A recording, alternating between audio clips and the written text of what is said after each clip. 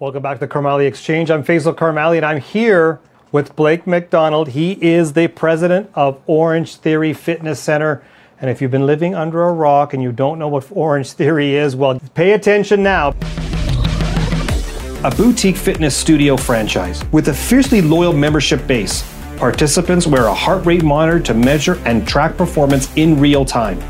Orangetheory Fitness is described as the perfect combination of coaching, science, and technology to produce the most efficient one-hour workout in North America. Blake is responsible for bringing Orangetheory to Canada, opening its first location in St. Albert in 2012. But why the hell would he choose St. Albert to start this franchise?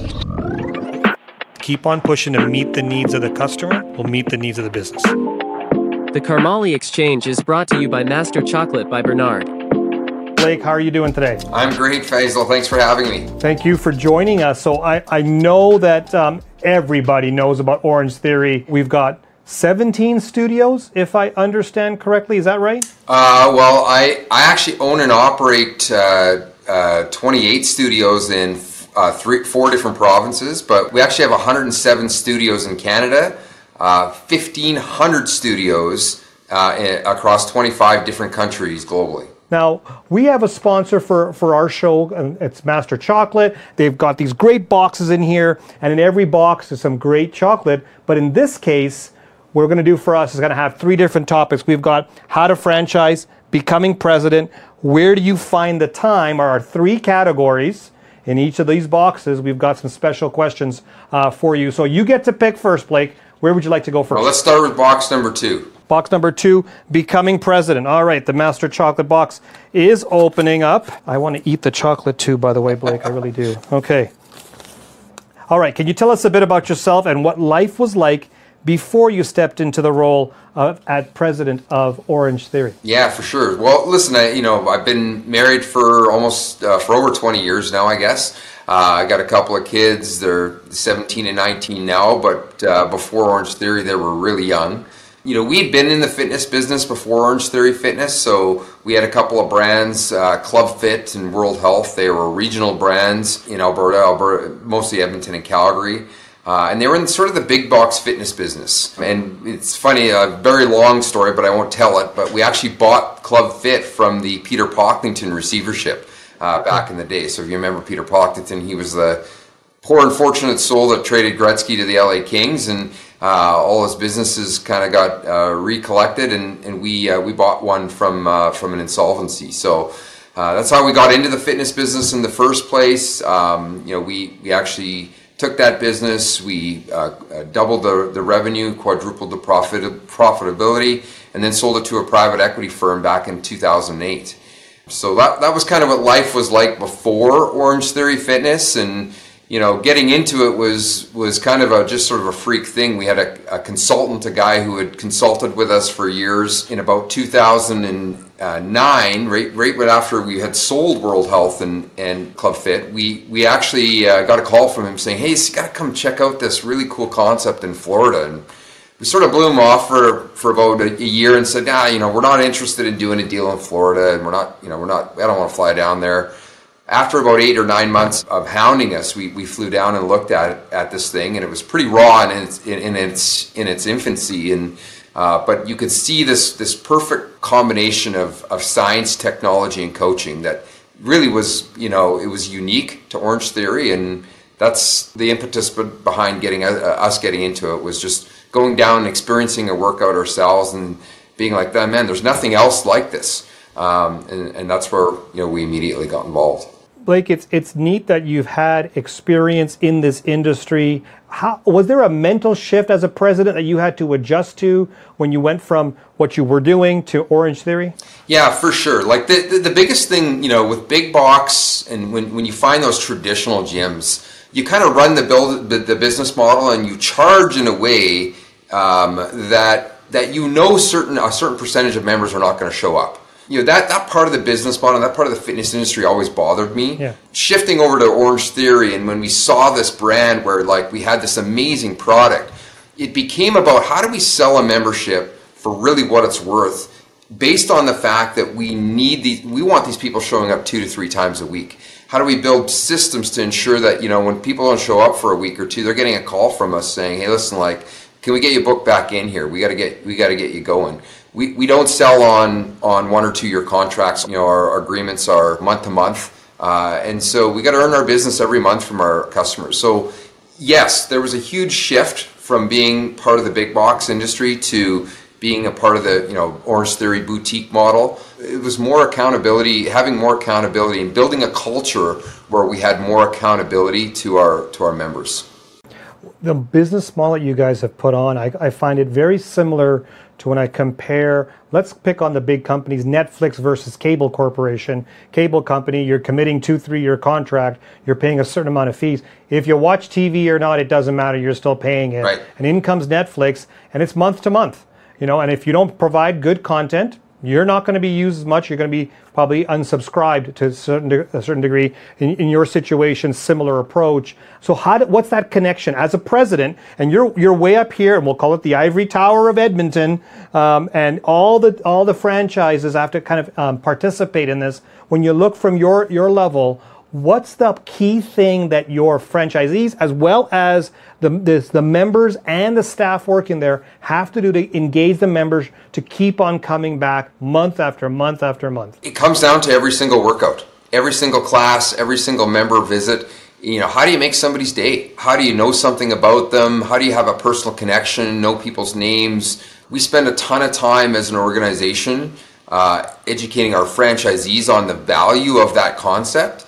And then, we provide tools for the staff, for the coaches, for the sales associates and the front desk people in our organization, for all of the studios to be really good at that. That's the difference, right? And every month we have an Orange Nation Canada webinar where we speak to all of, it's a webinar for franchisees, for staff, for coaches, for everyone. We spend a ton of time, probably I'd say 60 or 70% of that webinar, actually speaking about how to create that member experience with every class and every member visit, and how do you make people's day. I mean, that's become part of our culture, and it's also what we attribute some of our success to as well. Absolutely. It's something about culture for sure. I'm going to carry on with becoming president, opening up the next box. You got to take a look at this, Blake. Like, look at the chocolate in here. We got to send a couple of boxes your way. They're beautiful. Yeah, you're making me you hungry. can see that? Okay. What was the process of stepping into your current role? Like, how did you get into the role of president? Accident, purpose? What was the process? Yeah, I didn't really step into the role as much as my partner David Hardy and I. When we found OTF, we found it sort of in its infancy. So we brought it back. We immediately negotiated the purchase of the master rights for Canada.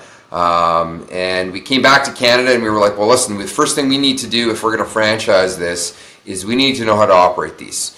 And so we immediately started our studio company first, which was the organization called OTF Affiliates, which runs all of the owned studios that we own in Canada.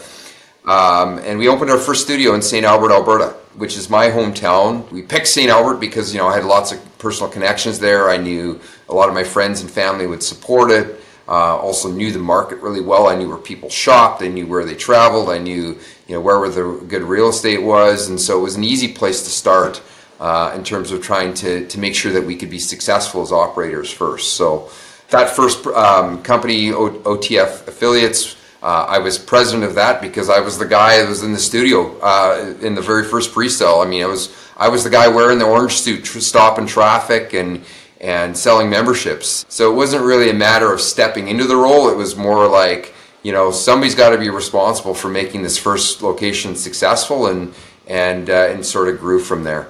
And that's, I think, a key thing when people start up their business, or if they're buying into a business, someone has to step up. And I think that's where a key thing comes out of that. When you look at from a franchising perspective, what's the number one tip for successful franchising that you would give out? Before you start franchising a concept, you have to be successful at making multiple locations work. You can't just have one location that makes money, or that that you yourself have worked inside of. That was one of the things that we made sure we didn't do. We opened St. Albert in 2012. We didn't start franchising after that location was successful. The next thing we did is we opened 3 more locations in Edmonton. And that was actually tough for us because what we found out was, holy crap, this is a lot harder than, running 4 locations became very difficult. You have different staff, you have different perceptions of what the brand is supposed to be. And so what it did is it forced us to come up with systems. It made us sort of evaluate what we needed to build so that people could replicate the experience in all 4 locations.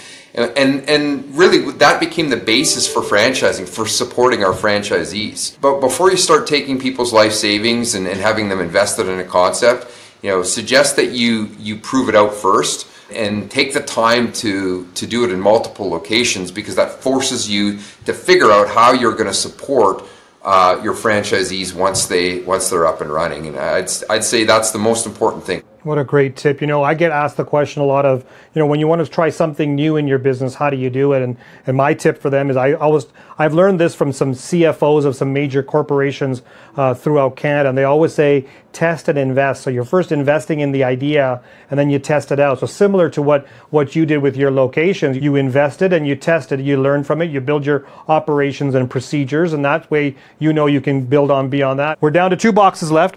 How to franchise and where do you find the time? Where to franchise. All right. Master Chocolate box for how to franchise. Okay, so why St. Albert?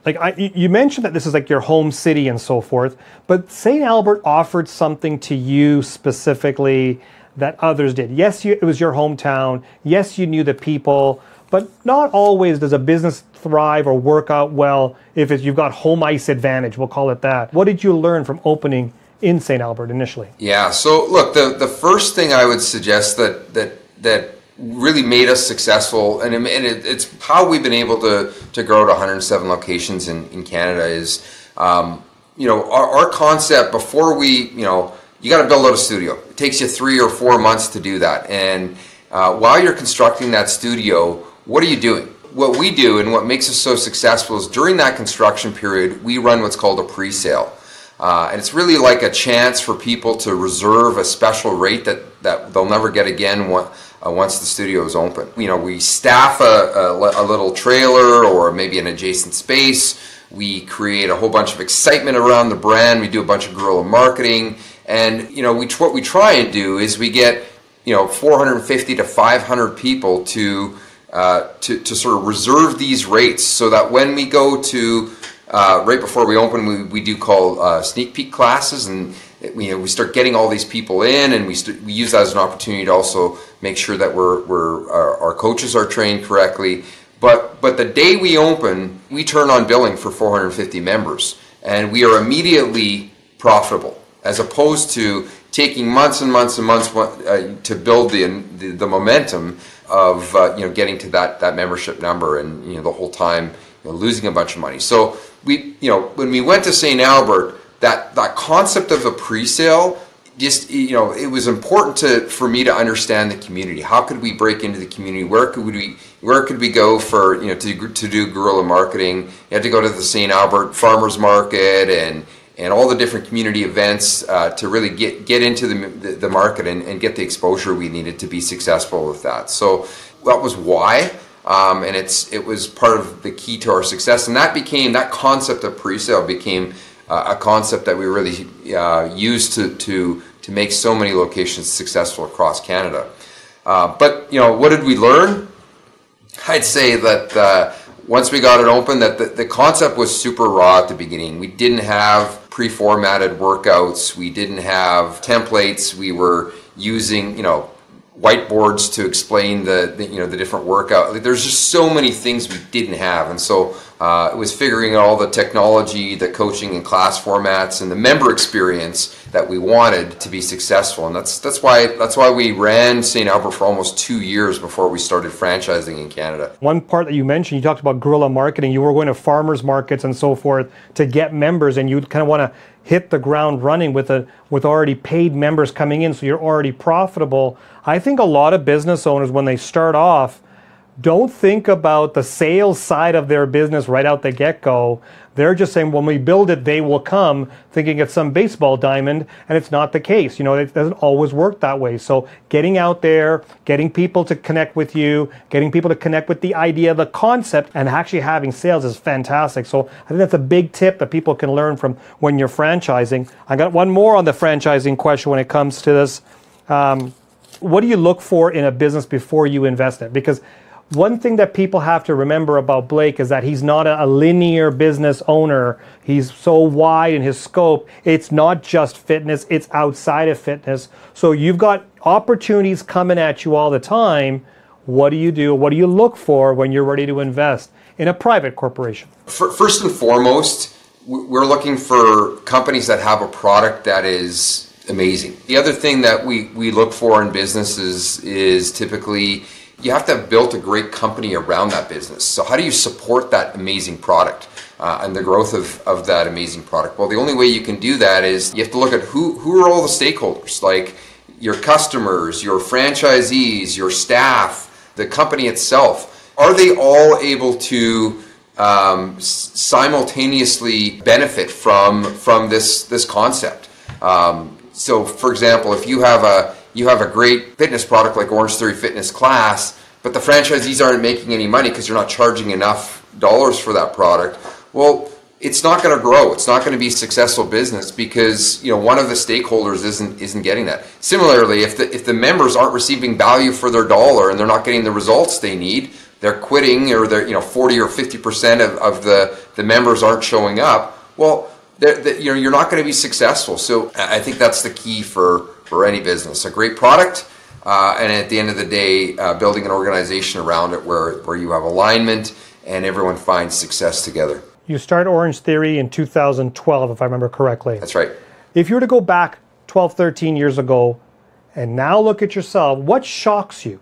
What has shocked you about you, Blake, as the individual, about what you've achieved or haven't achieved, and it's shocked you? Geez, that's a great question. What would shock me? Probably how little hair I have.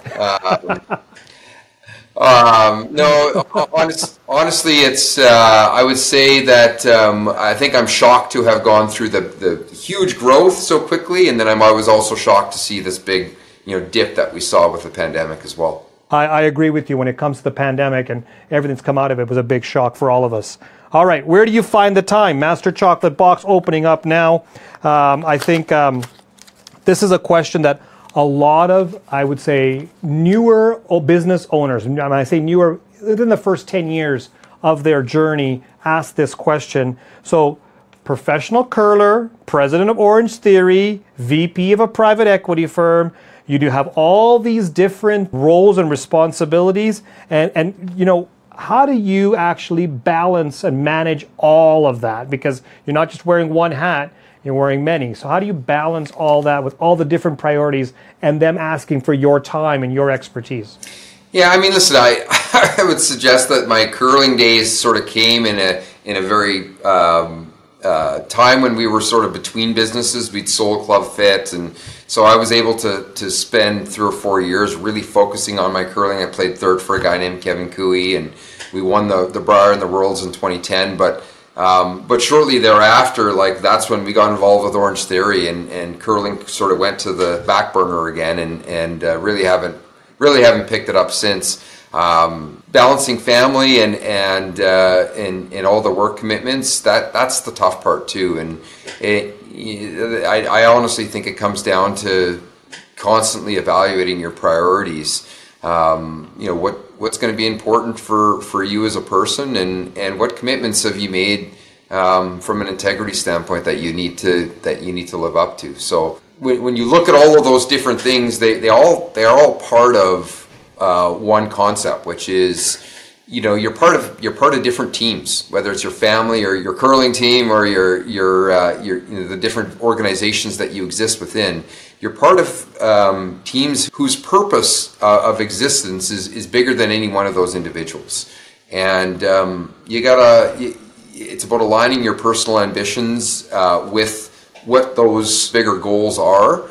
and ultimately that's what's going to lead you to success in each of those areas. And listen, it doesn't come without its peril either. It's not everything's great all at the same time, all the time. Yeah, and I like the fact that you're focused on integrity. I think, when I wear multiple hats, multiple businesses, I get that question asked to me, how do you fit it all in? I jokingly say I don't sleep as much. But I think because everything that I do when it comes to the different businesses I'm part of, I'm aligned in my value system.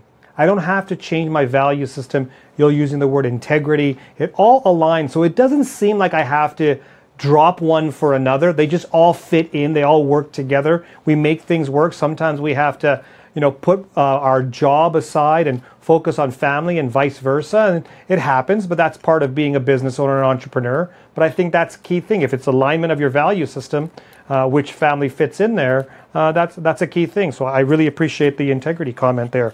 All right, last master chocolate box here, Blake. Ready? I'm ready. Okay. How does prioritizing health impact when you have to prioritize family, your business, and your friends, and everything else that goes on? But your health has to be prioritized too. Because that's to be honest with you, Blake, my biggest downfall. I will push my workouts off to handle everything else on many occasions. That's my biggest fault. I'd love to hear your advice and tips on how do I put myself and others, their health as a priority. Well, I use this analogy quite frequently, but if you've ever been on a plane before, one of the things they say in the announcement is, look, if you're traveling with a child and things go sideways and top of the plane goes off, the first thing you need to do is you need to put your mask and get your mask on yourself before you look after someone else. And I really akin that to fitness. If you're not able to look after your own health and wellness, both mental and physical, you are not going to be there for your business. You're not going to be there for your family. You're not going to be there for all your other commitments. I think, Blake, there's some entrepreneurs out there that will say, I will do it later. Yeah. It's not like it's not a priority. It's just not a priority today. And I think what you've said right there is, if you don't put that mask on first, then you're going to pass out, and everybody that's counting on you in your business and outside of your business, you're going to let them down too, because you're not there to help them along the way through everything. So Blake, with so many opportunities out there, think of every single location across the country that you have. Every location has some sort of tweak or difference in pricing to some degree. Now, the question that we normally get is pricing set from head office and you just follow it? Or is it basically from the individual operator's decision-making process? How do you figure that out? What's the secret sauce or magic formula? Yeah, for sure. So listen, I think consistency is really important.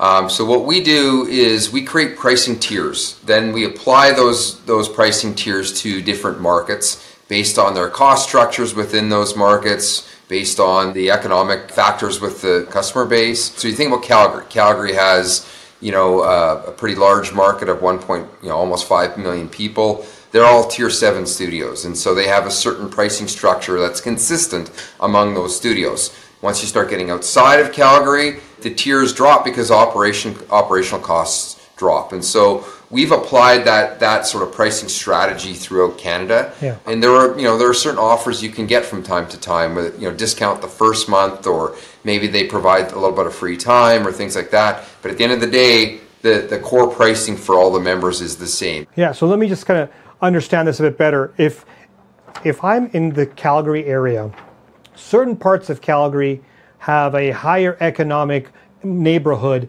than other parts of Calgary. Are you saying that the pricing is relatively the same core pricing from one part of Calgary, regardless of the economic market? That's correct. Unless you got outside of Calgary into one of the suburbs or whatever, then you're going to find it's a little bit lower. Here's where the difference lies with many other businesses that are doing a membership model, is that they will base their pricing. And let me take, for example, outside of your industry, in tutoring. So my daughter has to go for math tutoring. I'm working on it. I'm really working on it with her. Okay, so she goes into the area near where I live, which is way more expensive than if they just go 20 minutes away from where I'm at, purely because of where we live. And I think that's kind of a disadvantage. You could start seeing cannibalization of business going from one location to another because the pricing is different. And that's why we don't do that, because quite honestly, in a lot of cases, a lot of the studios in Calgary are owned by different franchisees. So you don't want to have that creating pricing arbitrage will just create cannibalization. It means that franchisees are at odds with one another. That's not consistent with building a really strong team. That's aligned and in it together and working together to be successful. We believe in a consistent pricing policy, and the only difference is really when you signed up, right? Where if you're a legacy member, you probably have a better pricing. Which I think is a very interesting piece to keep on promoting as well. Yeah. One last question I have for you, Blake. If you were to do this all over again with Orangetheory, what's the one thing you would do differently? What a great question. I'm not sure I can answer that well, because I typically am not a person who looks backwards, and I think a lot of times the mistakes you make are also the things that make you better. If you learn from your mistakes, and if you can correct, and through any journey in life, whether it's your work or career or whatever, I think that's part of being a human being and growing. So what we saw the last 3 years with the global pandemic. Yeah, I would have maybe put more stock into it, maybe paid attention a little bit closer to it, and tried to prepare the organization a bit better for that. But hindsight's 50-50, and I'm just not sure that would have even been possible or even logical at the time, right? So I don't know if I have an answer to that. I honestly think that looking backwards it's about learning. It's not about wishing you could change something. I think that's the answer right there. Learning from it and not having that word regret. I think if I look back over the last 12, 13 years, what I would do differently is become an Orangetheory member a lot sooner. So that's the one thing I would definitely do. Blake McDonald, thank you so much for joining me today. Thanks, Faisal. I really appreciate the opportunity, and I really enjoy your show. So this is a pretty exciting opportunity for me. Thanks. Thank you for listening. Don't forget to hit the subscribe button for more from the Karmali Exchange, and feel free to follow me on social media at Faisal Karmali.